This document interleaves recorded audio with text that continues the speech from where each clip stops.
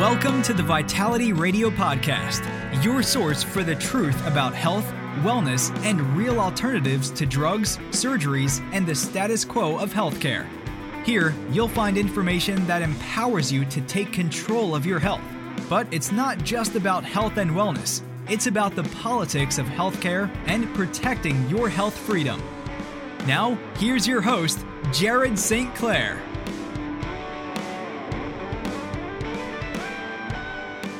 Welcome to Vitality Radio. I'm your host each and every week. My name is Jared St. Clair, and I'm excited about a lot of stuff right now, and I probably overuse the word excited on this show because I do 2 of these a week. I've been doing it for 15 years or something close to that now.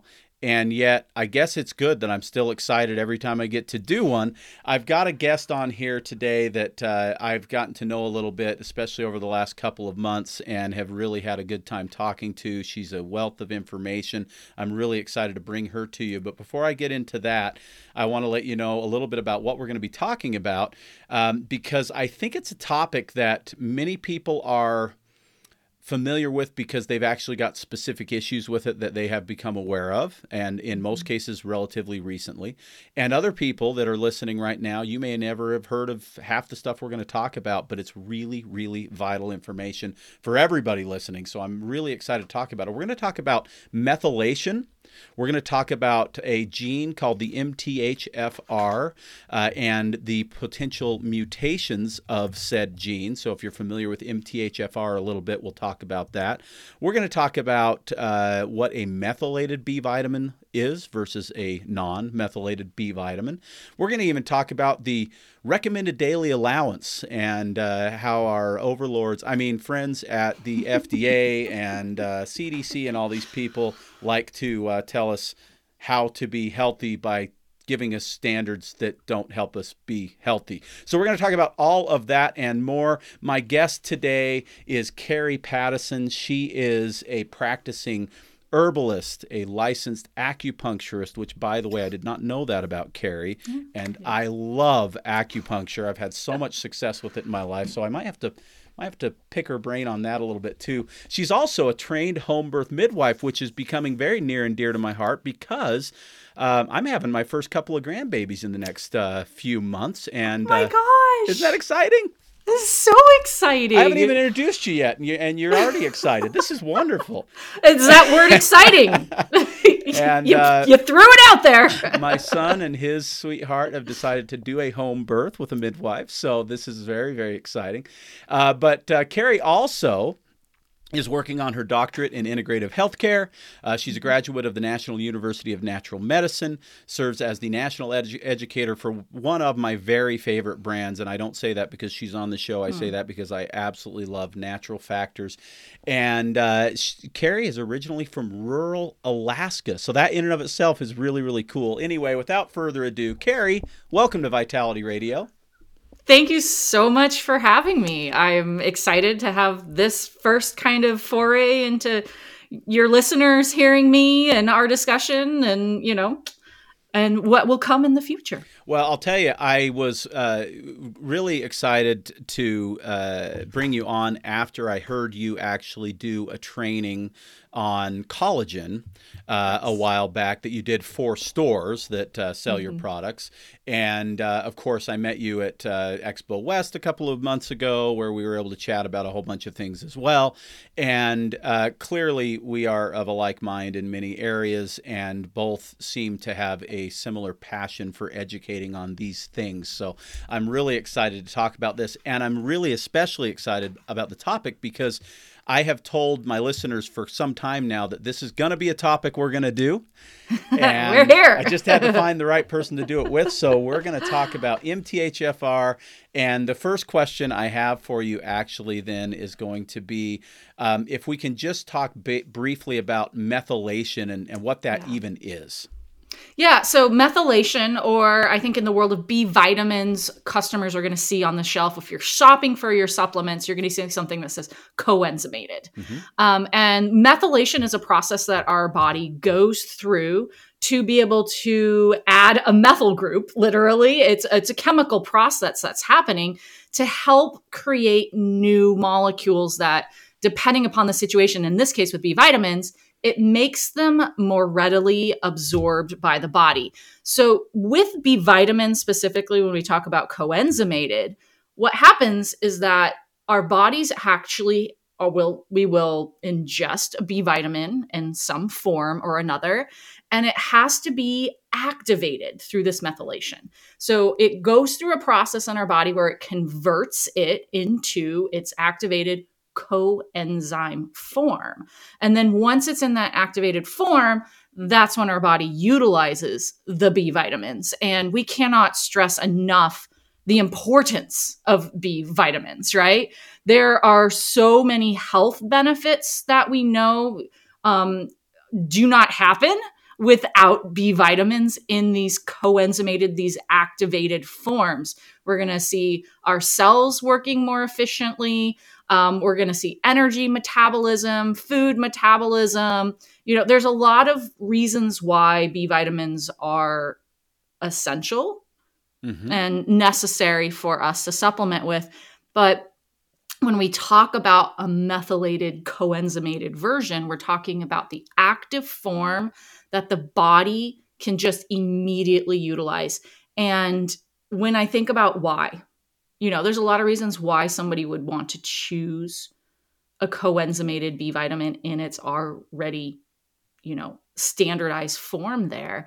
And you mentioned MTHFR, which I think is really fascinating, especially since there's so much more research and data coming out on it. Right.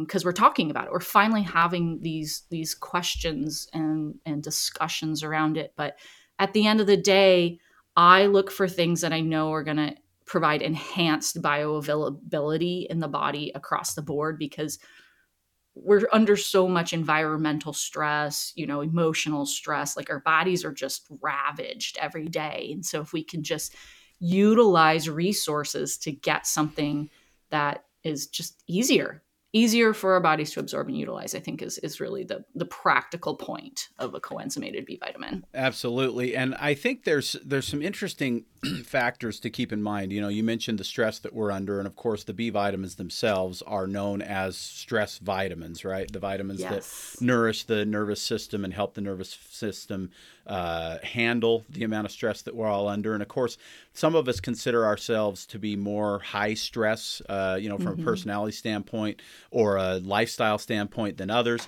I always tell people that I'm not someone who generally feels a lot of anxiety. I have anxious moments, and sometimes I even have anxious days, but generally speaking, things kind of roll off my back and I feel pretty good most of the time. And yet I have to recognize that even though I may not be responding to the stressors that I'm under with anxiety, I'm still under lots of stress. We're all under lots of stress: environmental stress, emotional stress, mental stress, physical stress, all of those things.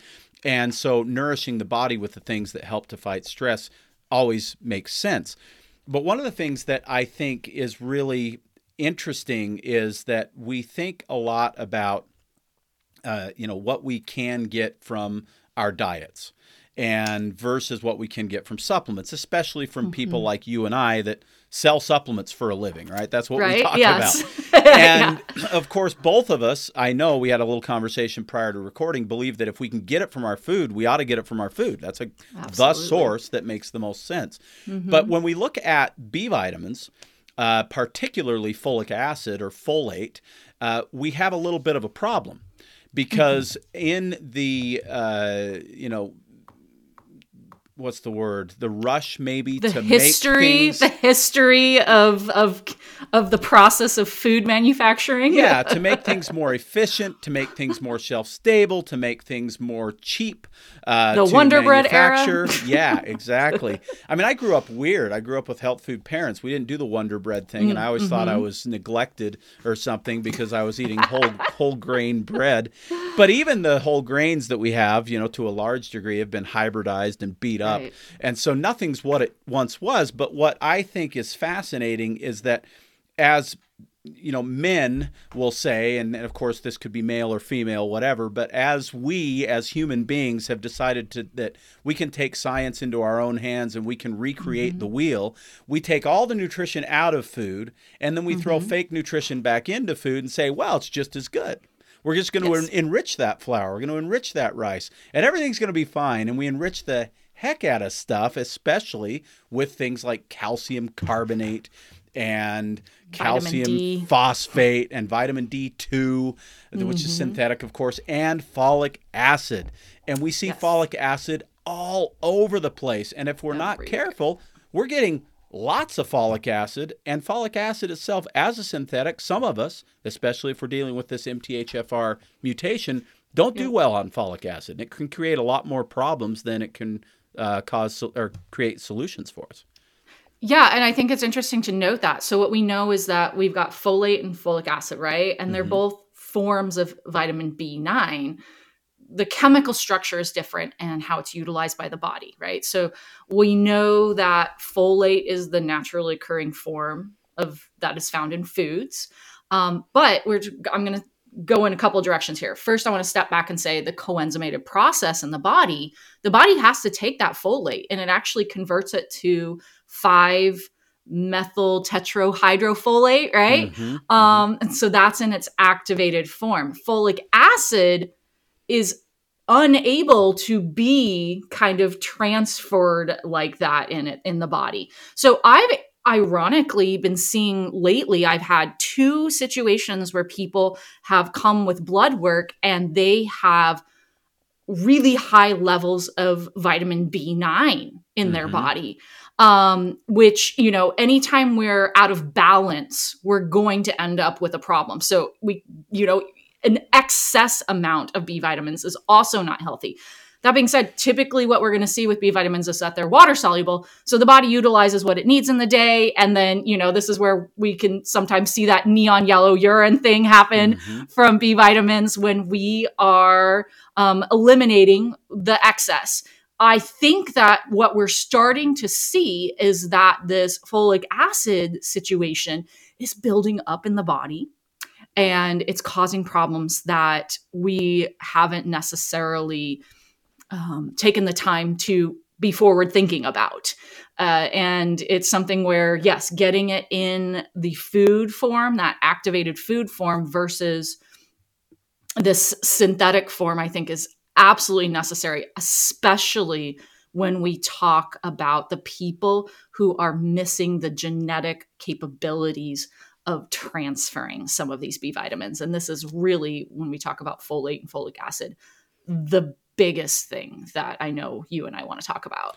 Yeah, and there's a couple of things there, Carrie, that I'm curious, because I don't know, how much research you've done on this. The research that I've done on this up to this point indicates to me that it's somewhere in the neighborhood of maybe 30 or maybe even 40% of Americans that are dealing with one or more of these mutations to the MTHFR gene, which literally makes it either impossible or near impossible to actually convert folic acid over to folate, and specifically the version of folate that the body can actually utilize, and even cyanocobalamin B12 over to methylcobalamin. Yes. Are those the numbers you're seeing as well? I am, and it's interesting because I see anywhere between variances of 10 to 20% and then on up, right? So when we see these larger numbers, the 30 to 40%, I'm typically seeing those numbers come out of labs that are doing this genetic research. And so is there a little bit maybe of a misrepresentation there? Because obviously people who think that they have this issue are getting tested. So a higher percentage of those people would be skewing the numbers. Would be skewing the numbers a little bit. But sense. Even if we have roughly 15, 20% of the population, that is a significant amount of the population.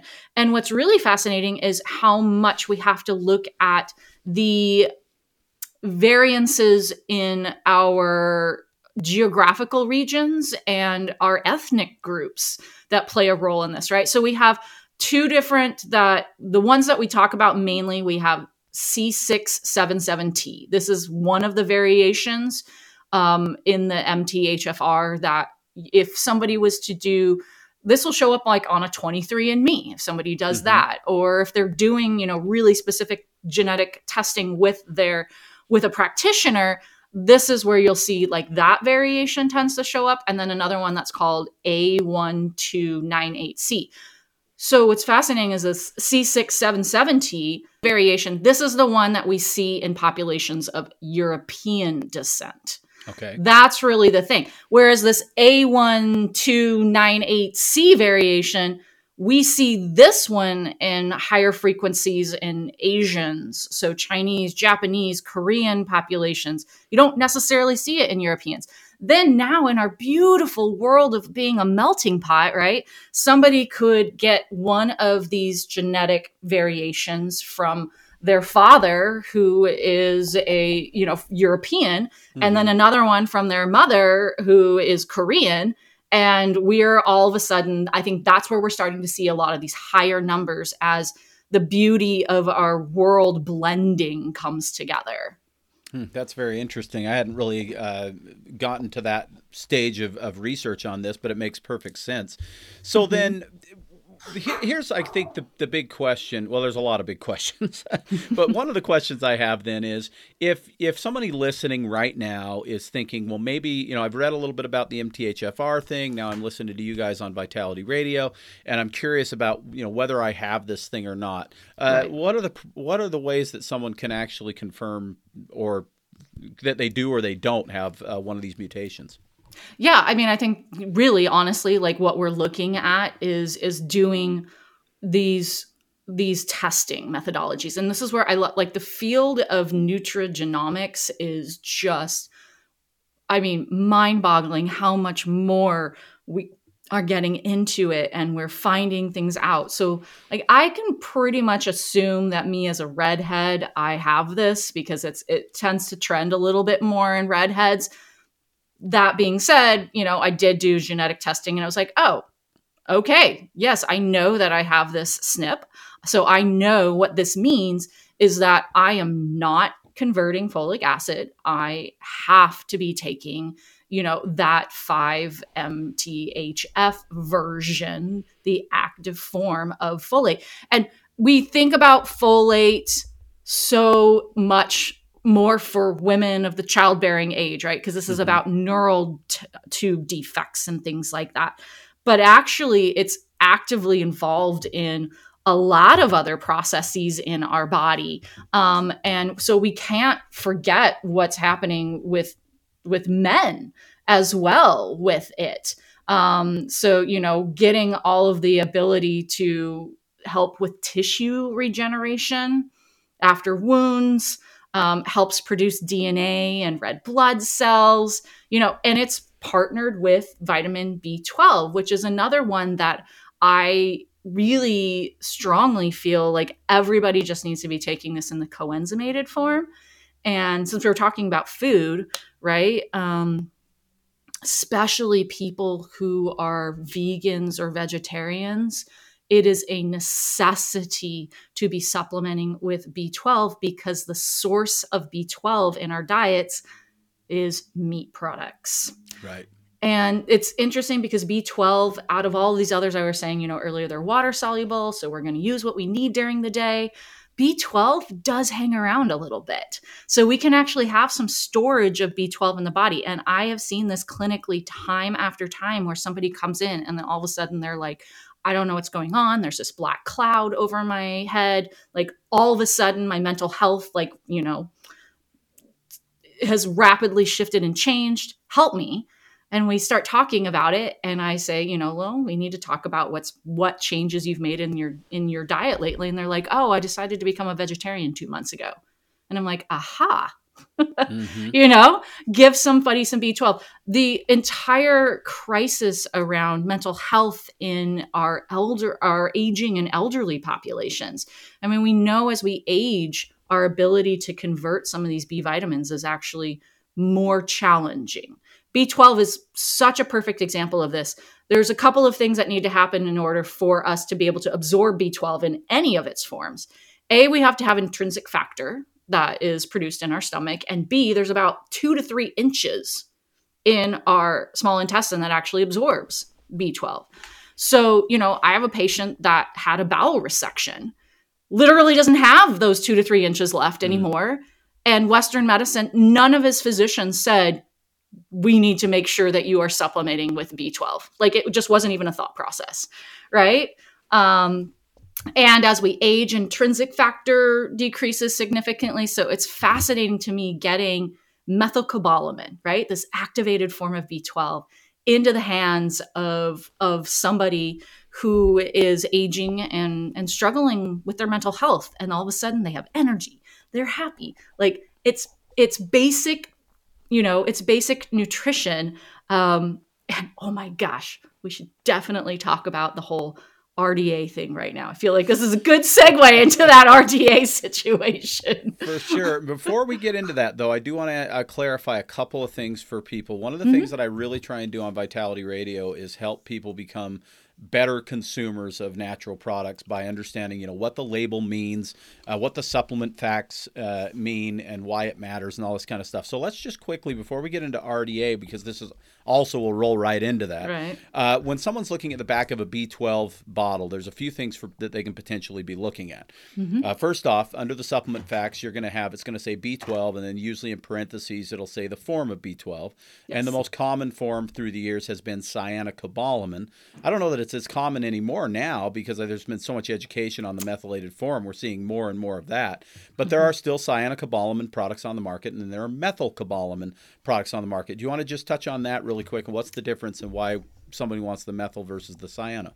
Yeah, so methylcobalamin is going to be that activated form, right? So we know that in the body, as that conversion is happening, we are pulling, we started out with this methylation, right? We're pulling that methyl factor into it. So this is where we have research now showing us, hey, this is actually the form that the body is utilizing more efficiently, as opposed to the cyanocobalamin.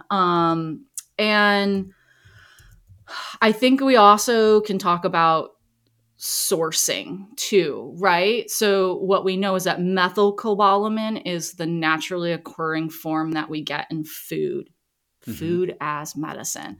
Cyanocobalamin, similar to what we were just talking about with folic acid. This is the synthetic form that's been created in a lab. And it's fascinating because I have a friend who has a PhD in chemistry from UC Berkeley. And so we get into big discussions around this because, his is like, oh, the chemical structure is the same. It does not matter. Right. And I'm like, absolutely not. The body knows that there's a difference. Like I was saying, I'm seeing these high levels of B9, this, folic acid situation. Whereas if it was in its food folate form, I don't think we'd see that. I don't think we'd see that at all. Yeah. So, it's another situation to discuss, especially with B12, since we do know it hangs out a little bit. But if it's hanging out and it's in this form that the body says, I kind of think it's like the evil twin versus the good twin, right? Yeah. Yeah. So you can kind of err on the side of a little bit more as opposed to a little bit less with the absolutely methylcobalamin. Yeah. Because, you think about like if we overdose on a nutrient in our food, our body knows what to do with it. If we overdose with something that's synthetic that our body doesn't quite recognize, it's not going to know how to deal with it. I think vitamin A is such a perfect example of this, right? Vitamin A, we know at certain levels is actually toxic, and that is 100% the synthetic vitamin A versus a food-based vitamin A, which you will never, ever have any sort of issue with, taking too much and having it become toxic. Right. So then the other thing that you mentioned, though, that I think we need to make sure is clear for people is that we have this little bit of the intestinal tract that can handle B12, couple inches, and then you've got intrinsic factor in the gut. But most B12 now, thankfully, is known as either a sublingual or a lozenge form, something you're going to throw in the mouth and you're going to dissolve in the mouth. Or you go get a shot. Yeah, or you can get a shot. Now, there's a couple of questions with that. I do have people, and I always give the same answer, but I have people ask all the time, why can't I just take this in a pill? Why do I need it in a sublingual? So I want you to touch on that. But also I'm curious what your thoughts are on the shots, because I'm not exactly sure. When you do a B12 shot, are they using a methylated form generally, or is it a cyanocobalamin? It's a really good question. I don't know. I think it probably depends on who's doing it, and it's a really great question. I have no idea. I think it's a question that needs to be asked of whoever's giving you the shot, right? To make sure you're getting the right form. I have to assume you can get either one. I have to assume but I'm not sure what forms are actually, typically used. But you would want the methylated form, because here's the thing too that I think people sometimes have a little bit of trouble wrapping their heads around. There's a difference between being able to digest something and being able to actually utilize something, absorb and utilize level, it. Right? Yes. And so we bypass to some degree the digestive process when we do an oral lozenge. We bypass it completely when we do an injection. But if it's not the methylated form, it doesn't really matter that much, because we're still not going to get much out of it at the actual cellular level, right? Yeah, no, exactly, 100%. So, I think about sublinguals are, especially with the ones like folate and methylcobalamin B12. These are absolutely ones that I will have people supplement with sublingually if we know that there is a concern or an issue, right? We know that they have, long-term deficiency in B12, it leads to brain chemistry loss that cannot be repaired. Like literally, this is something that I talk to people about long-term alcohol abuse, and how people, they lose mental capabilities of memory and things like that. And it's because alcohol consumption actually uses up significant amount of our B vitamins. And if we're not supplementing with it, here's another thing about just our world and our society today. But I think about, I talked about that patient who had that bowel resection, right? So I know he's missing that space. He is going to have to either do a shot or a sublingual. And I think a sublingual is just so much more convenient. You can go into your local health food store. You can grab it daily. Yeah. Yep, exactly. And and it's not going to hurt you in any way with that activated form. But yeah, now I'm really curious to go back and start talking to people about the shot, because I really think I got to check if that you're out. getting significant, if you're getting 20,000% of your RDA, and it's in a synthetic version that the body is not utilizing efficiently, then that is a discussion to have. It goes back to this chemistry thing, and no, it's not the same. The body knows if it's coming from an egg versus coming from a petrochemical source in a lab. Right. Well, and of course that would also depend a lot on the individual and whether or not they're dealing with those mutations, because they can handle. We know that people that don't deal with the mutation can convert a certain percentage of the cyanocobalamin effectively. Right. It's not that cyanocobalamin is completely ineffective, but it can be very ineffective for people that don't handle it well, and it's never going to be as effective as the methyl form for anybody. No. And so we always have to keep that in mind. So then you mentioned the RDA, and the RDA with B vitamins is really funny, right? An example I always like to use for people, because I think it's kind of simple. It's one vitamin that we look at. We found that for years, the RDA on vitamin C was 60 milligrams, right? And now it's 90. The FDA and their infinite wisdom decided that we could use 50% more vitamin C. Now we can handle 90 milligrams. But how many 90 milligram vitamin C supplements are on the market, right? They're all 500, 1,000, or even more. Well, the reality of that is these numbers, that 60, and even the 90, I know we've changed it a little bit, but we have so many other nutrients that these numbers were picked out of thin air in the 50s, 60s, and 70s when we did not have any research and data.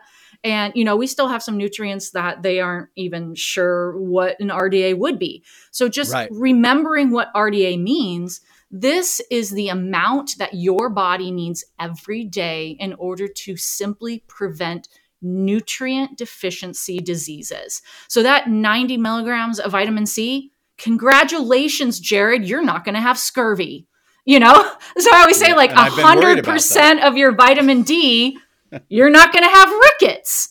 But it is not about thriving. It's not about being successful. We have 37,000 billion enzymatic chemical reactions that take place in our body every single second. That's 37 with 21 zeros behind it. So we were talking about these B vitamins going through these enzymatic chemical reactions.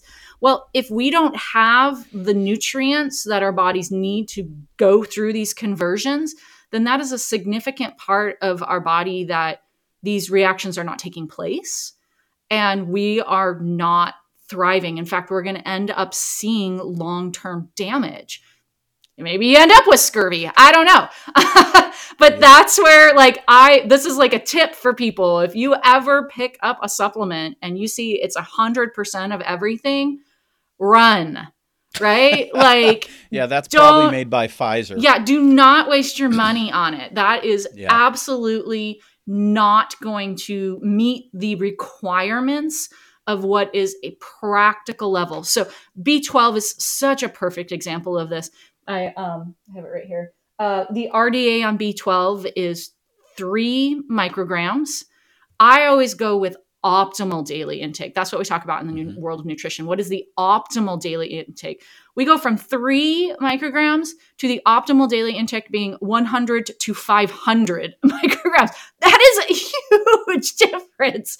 And if we're only getting 3 in, we're literally just bare bones, maybe not even bare bones. If this was a number that was created in the 50s, and our environment is so different now as far as the amount of stress that we're under, even good stress, right? We forget that good stress does this too. One of my favorite things to do is go on roller coasters. It's like I get such a thrill out of this, but I always use that as an example of that's a good stress. I'm enjoying myself, but my cells are like, what the? This is not normal. Yes. Yeah, I love a great roller coaster. I'm right there with you. So this is an interesting thing, though, because a lot of people, when they're talking to their doctor, are going to hear words similar to this. Oh, you don't need to take a vitamin because you're getting plenty of that in your food. And if you're looking at the RDA, they're probably telling a true story in most cases. Maybe. It's not that hard to get plenty of that in your food if plenty of that is equal to the RDA. I mean, a bowl of Total will give you plenty of that, right? Yes. But when we're talking about optimal, there's a big difference. I always go back to The Princess Bride. There's a difference between completely dead and mostly dead, right? Well, there's also a difference between mostly dead and fully alive.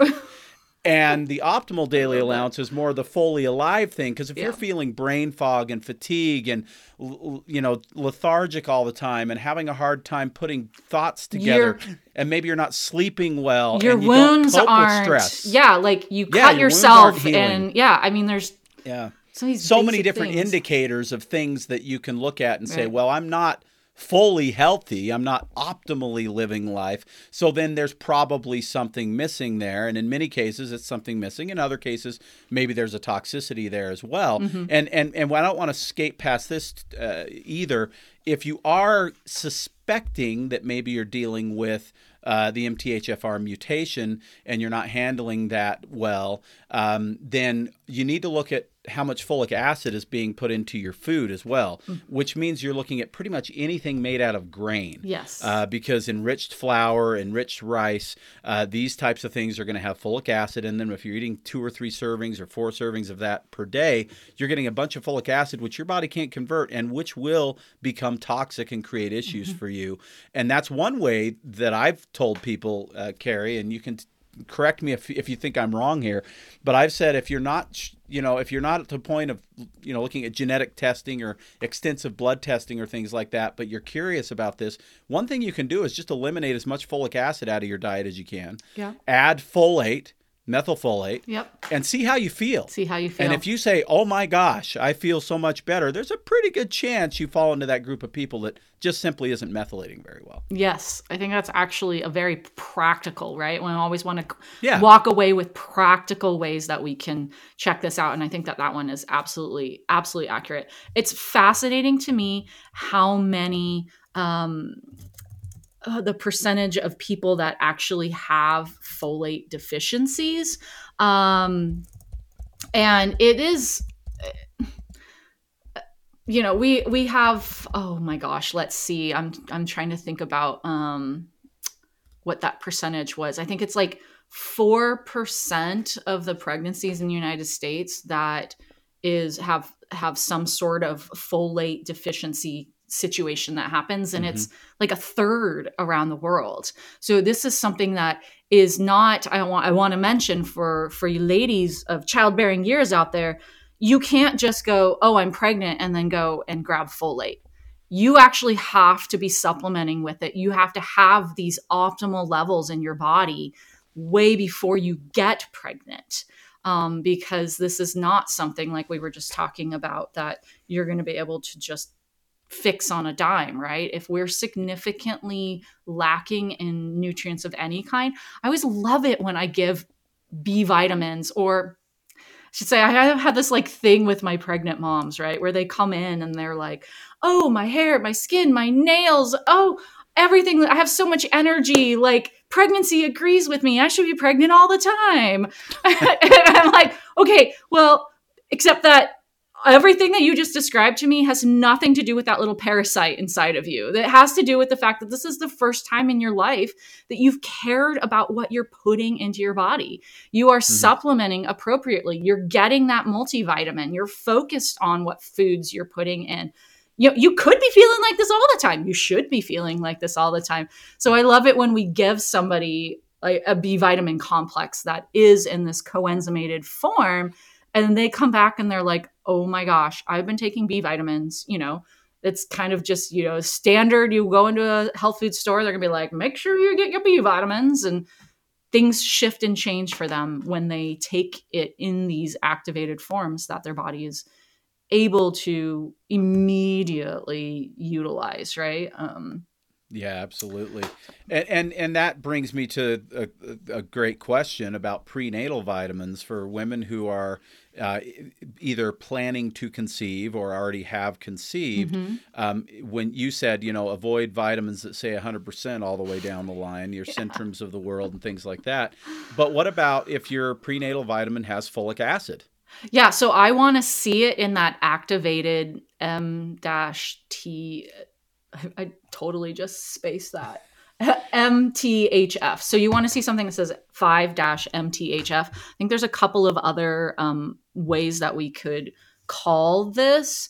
But look for that activated. It's going to generally be methylated in some way. Yes. It's going to say methylated. Look for that word methyl. I think this is a really great kind of trick, is look, even if you don't see what you're looking for, look for something that says methyl on it, because you know that that's already been methylated. It's already gone through that conversion process in the body. There are some B vitamins like B7.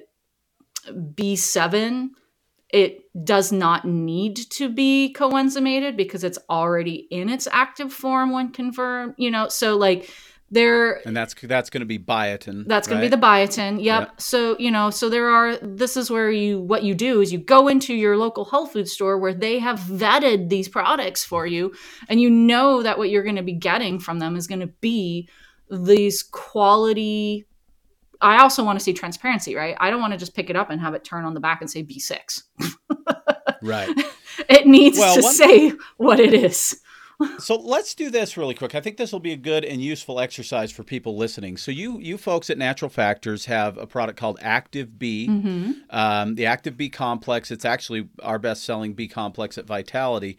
And if we walk down the list, it's very interesting to look at how these things are labeled. Yes. First, let's just talk about daily value. You've got 2,500% of thiamine. You've got almost 800% of riboflavin, which is B2. You've got 600% of niacin. You've got almost 1,500% of B6. You've got 170% of folate, 20,000% of vitamin B12. Right. 800% of biotin, 2,000% of pantothenic acid. So all these B vitamins that are in there seem to, I guess, the uninitiated, to be super high. Right. Yeah. Right. And of course, the range is all over the place because you literally have one that's just a little over 100% at 170 with the folate, and one that's way over 100% with the B12 at 20,000. Why, Carrie, does Natural Factors choose to put higher amounts across the board, but some way higher than others? I have my suspicions, but I'd like to hear it from your mouth. Well, I mean, first we can go back to what we were talking about earlier regarding the RDA and B12, right? If the RDA is 3 micrograms, but optimal daily intake is 100 to 500 micrograms, that's where you're going to always, at Natural Factors, our focus is optimal levels, right? So we want to make sure that we are feeding those 37,000 billion enzymatic chemical reactions every day. I also love how much of a science-focused company we are. There's so much more that happens regarding research and having to pay attention to actual levels of nutrients that are clinically proven up in Canada. So, we do manufacture here in the United States, but knowing that we originally were and are a Canadian company where just the rules around nutrients up there are very different. And I oftentimes go, okay, maybe this is what we should be looking at. So I know that there's a lot of thought process around things change, right? I know you've been with Natural Factors for so long now that you see bottles show up and you're like, oh, the supplement facts has changed. And it's because there's a new study out, or we know a little bit more information about something.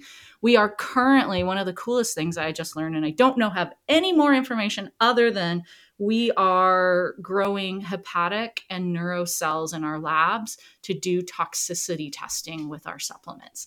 So so that's another really cool thing when we think about B vitamins, like I was saying, these people that are showing up where they're probably reaching toxic levels of the B9 and things like that. So knowing that there's kind of these behind the scenes situations. But I always want to go for looking at optimal levels of nutrients. There's one other thing I want to throw out there, and I'm curious your opinion on this too. And we have about 10 minutes, so we're going to have to go a little fast here. But there is a certain amount of, we have to throw a bunch of stuff at the wall, and a certain amount of it's going to stick, right? These are A, water-soluble nutrients, so they can be kind of in and out pretty quickly. And B, we do have limited, nothing that we eat is fully absorbed. Exactly. Right? Yeah. So if we take a supplement that has, 5,000 times the RDA, we're not absorbing all 5,000%. We're absorbing a percentage of that. And unfortunately, I've had lots of customers over the years say I have very expensive urine shopping here, right? There is some truth in that, right? There's some of that stuff. Eventually, all of it's going to leave, right? Yeah. But some of it leaves right away. Our multivitamin, our number one selling multivitamin, is the Ultimate Vitality Multi, which has the methylated B vitamins in it and has substantially higher than the RDA in there. And people give me a hard time about, how they don't have to turn on their light in the bathroom at night because it glows. and so we have these things, but we are literally throwing more than we probably need at the body, knowing that a percentage of that is going to stick and is going to be what actually gives us the nutrition that we really need. We have malabsorption issues across the board. I don't know anybody that actually has, a fully functioning gut anymore. So a lot of gastrointestinal disorders, metabolic disorders. And we have to also think about, I think one of the things that we don't discuss is how chronic illnesses, there are certain medication groups that actually will decrease our B vitamin rates in our body. So we have to balance that out. We have to recalculate what is it that we're going to need to take these other things into consideration. So, Yeah. one of the biggest ones, ironically, B6 levels tend to be lowered with oral contraceptives. So, this is like something where it seems a little backwards that we're doing these things, but there are some just life processes where we know we need to have more. And really, honestly, yeah, if we do not have proper enzyme production in our gut, like it all goes back to the gut, Jared, forever and ever and ever. Always. Yep. So then let's talk for people that are trying to figure this out and wondering, well, what B vitamins should I take, or should I take B vitamins at all, whatever. One thing that is important to understand is that most multivitamins, and I'll say, I always throw this word in front of multivitamins, most good multivitamins, because there's a whole lot of not so good ones out there. You folks have one of my favorite brands is the Whole Earth and Sea brand of food-based multivitamins. They're going to have a big B complex in them, right? Yes. The Ultimate Vitality Multi that I developed has a big B complex in there. So for a lot of people, you're going to get enough B complex right there. When would you say, Carrie, that someone should consider potentially adding additional B vitamins above and beyond a multi, or if they're not taking a multi, when would they want to consider a B complex? If we know that we are consistently under significant levels of stress, if we know, so everybody. If we know we have a gastrointestinal issue, everybody, right? If we know we're living in a toxic soup and our livers are barely able to keep up with trying to, get rid of phytoxenoestrogens and, all these things, everybody, right? Yeah. Everybody. I do not think that it's a problem at all to be supplementing with these coenzymated Bs plus having what you have in your multivitamin. And I will oftentimes suggest, take them at different times of the day, right? Some people find that they can't take B vitamins later in the evening because it does really. So for people who are severely deficient, when they first start taking B vitamins, they're going to notice the energy shift and change. I think people who, have been taking them for a while, they don't see that, right? Because there wasn't that massive deficiency. But that definitely is something where I'd be like, well, take your multivitamin with your breakfast and take, the B complex with your lunch, kind of help you get through that afternoon. I think that that's a really kind of nice practical way to think about it. Well, and I tell people too, Carrie, that B vitamins, if you are very deficient, are very experiential. You take them and you feel this them, is right? That what is it, that 12-hour energy shot or whatever. All that is highly concentrated synthetic B vitamins that are getting people this like massive big jolt of energy, and it's probably because they're insanely deficient. Yeah, that's what makes it different from a cup of coffee or something like that. Is it's because it does have caffeine in it, right? But most people are kind of, caffeine is iffy for a lot of people because most of us consume so much of it. But then you throw a whole bunch of B12 in there, and all of a sudden people can feel it. And there is a reason why some people really like those shots, and maybe it's not just the caffeine. Yeah. I actually really like that point. So what about individual B vitamins? There are some really important ones. They all do different things. I mean, they're all important, right? They're all required nutrients that we need. We've talked a fair amount about B12 and folate, and I will mention that if you're looking at energy specifically, B12 is generally the most experiential for most people. Yeah. You have in your line, Natural Factors, you have 500 micrograms of B12 in the active B complex, which people can take, 1 or 2 a day or whatever they feel they need. But you also have 1,000 microgram, a 5,000 microgram, and even a 10,000 microgram.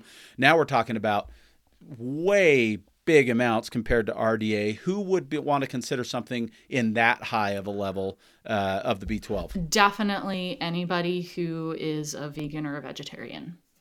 Yeah, so that is one. I mean, we talked about aging populations, right? So I think that that's another one where we're going to systematically step up. I have some, where maybe they're not doing it every day since the methylcobalamin B12 can be stored in the liver, unlike other B vitamins we talked about, for just not that long, but it does hang out a little bit. So maybe somebody who had that bowel resection, or they know they have significant absorption issues, they can do 10,000, sublingually once a week. It's kind of a extra step on top of everything else that they're doing, which is really nice. But B12, really great for protection against heart disease. And really, it works. You need it with folic acid to help with healthy red blood cells, right? So that's where we talk about B12 deficiency and people being anemic. So if someone who's dealing with anemia, which of course oftentimes we find in vegetarians and vegans as well, but someone who's not vegetarian or vegan still dealing with anemia, one of the things I always tell them is you absolutely have to look at magnesium, B12, folate, all of those things before you consider even taking an iron supplement. Make sure those things are on board and see if your body can do what it needs to get the iron up. Absolutely. So, because the body, oftentimes we will have good iron stores in our matrix, but we need these nutrients in order to access it and utilize it. Yeah. All right. And then, unfortunately, I wanted to get through some of the other B vitamins. We may just have to do another episode here, but let's talk real briefly about this, because I think there's a lot of confusion on this. I know there's confusion on this because I've had multiple people ask me this question. So we have, and we'll just use your Active B complex as an example, but you're going to see this on a lot of different folate products, methylfolate products. Your product says folate from 5-methyl tetrahydrofolic acid, MTHF, That's what we want to see. Glucosamine salt, quattrofolic. Yep. Okay, so there's a whole bunch of explanation of what that is. And then it says 680 micrograms DFE, which is the way that it's measured. And then in parentheses, it says 400 micrograms of folic acid.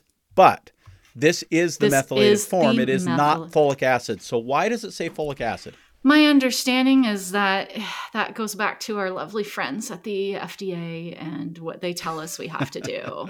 So, right, because that's where, if somebody was to see a dietitian, if somebody was to see a Western trained physician, they have been trained on folic acid. Folic acid, yeah.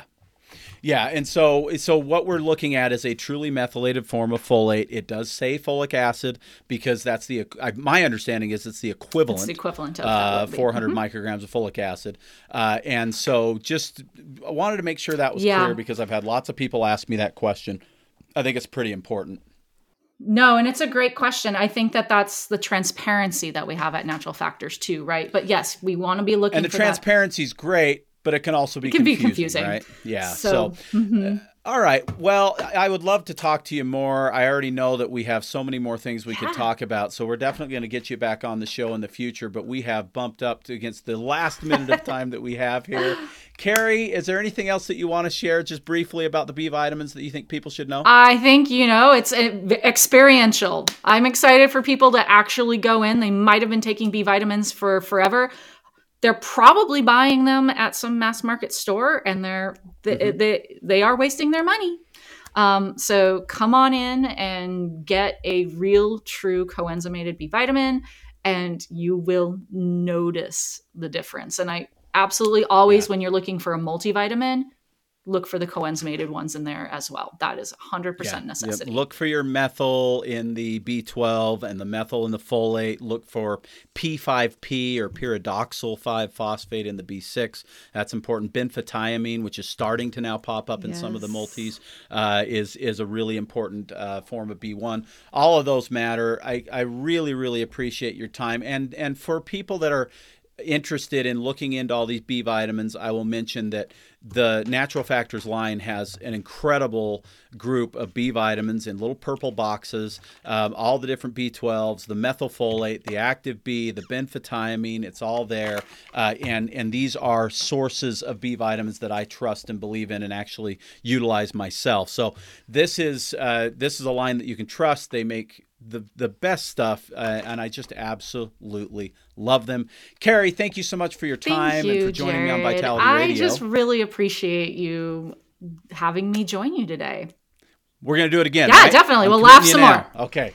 All right. Awesome. All right. And for you listening, thank you so much for lending us your ear today. I hope this has been helpful. Of course, you know that you can call us if you have questions about anything you heard at 801-292-6662. That's 801-292-6662. In the show description of the podcast, we'll have links for the things that we've talked about, additional information for you. And of course, you can jump online and take a look at all of this stuff at vitalitynutrition.com. Or we'd love for you to come in person, kind of old school, like into our brick and mortar store in Bountiful, Utah. If you're nearby, we'd love to see you there. Thank you so much for listening to me. I'm Jared St. Clair, and this has been Vitality Radio.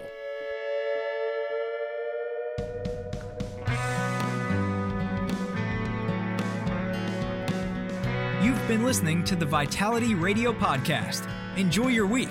In the meantime, Jared will be feverishly searching for the latest nutrition info to educate you on and wading into mounds of propaganda to help steer you through it.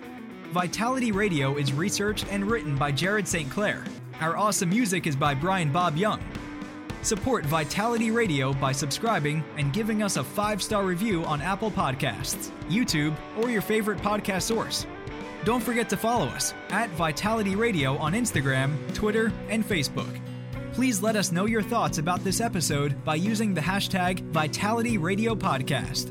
And if you like what you hear, go tell somebody with a share, a screenshot, or an airdrop. Thank you. Just a reminder that this podcast is for educational purposes only. The FDA has not evaluated this podcast.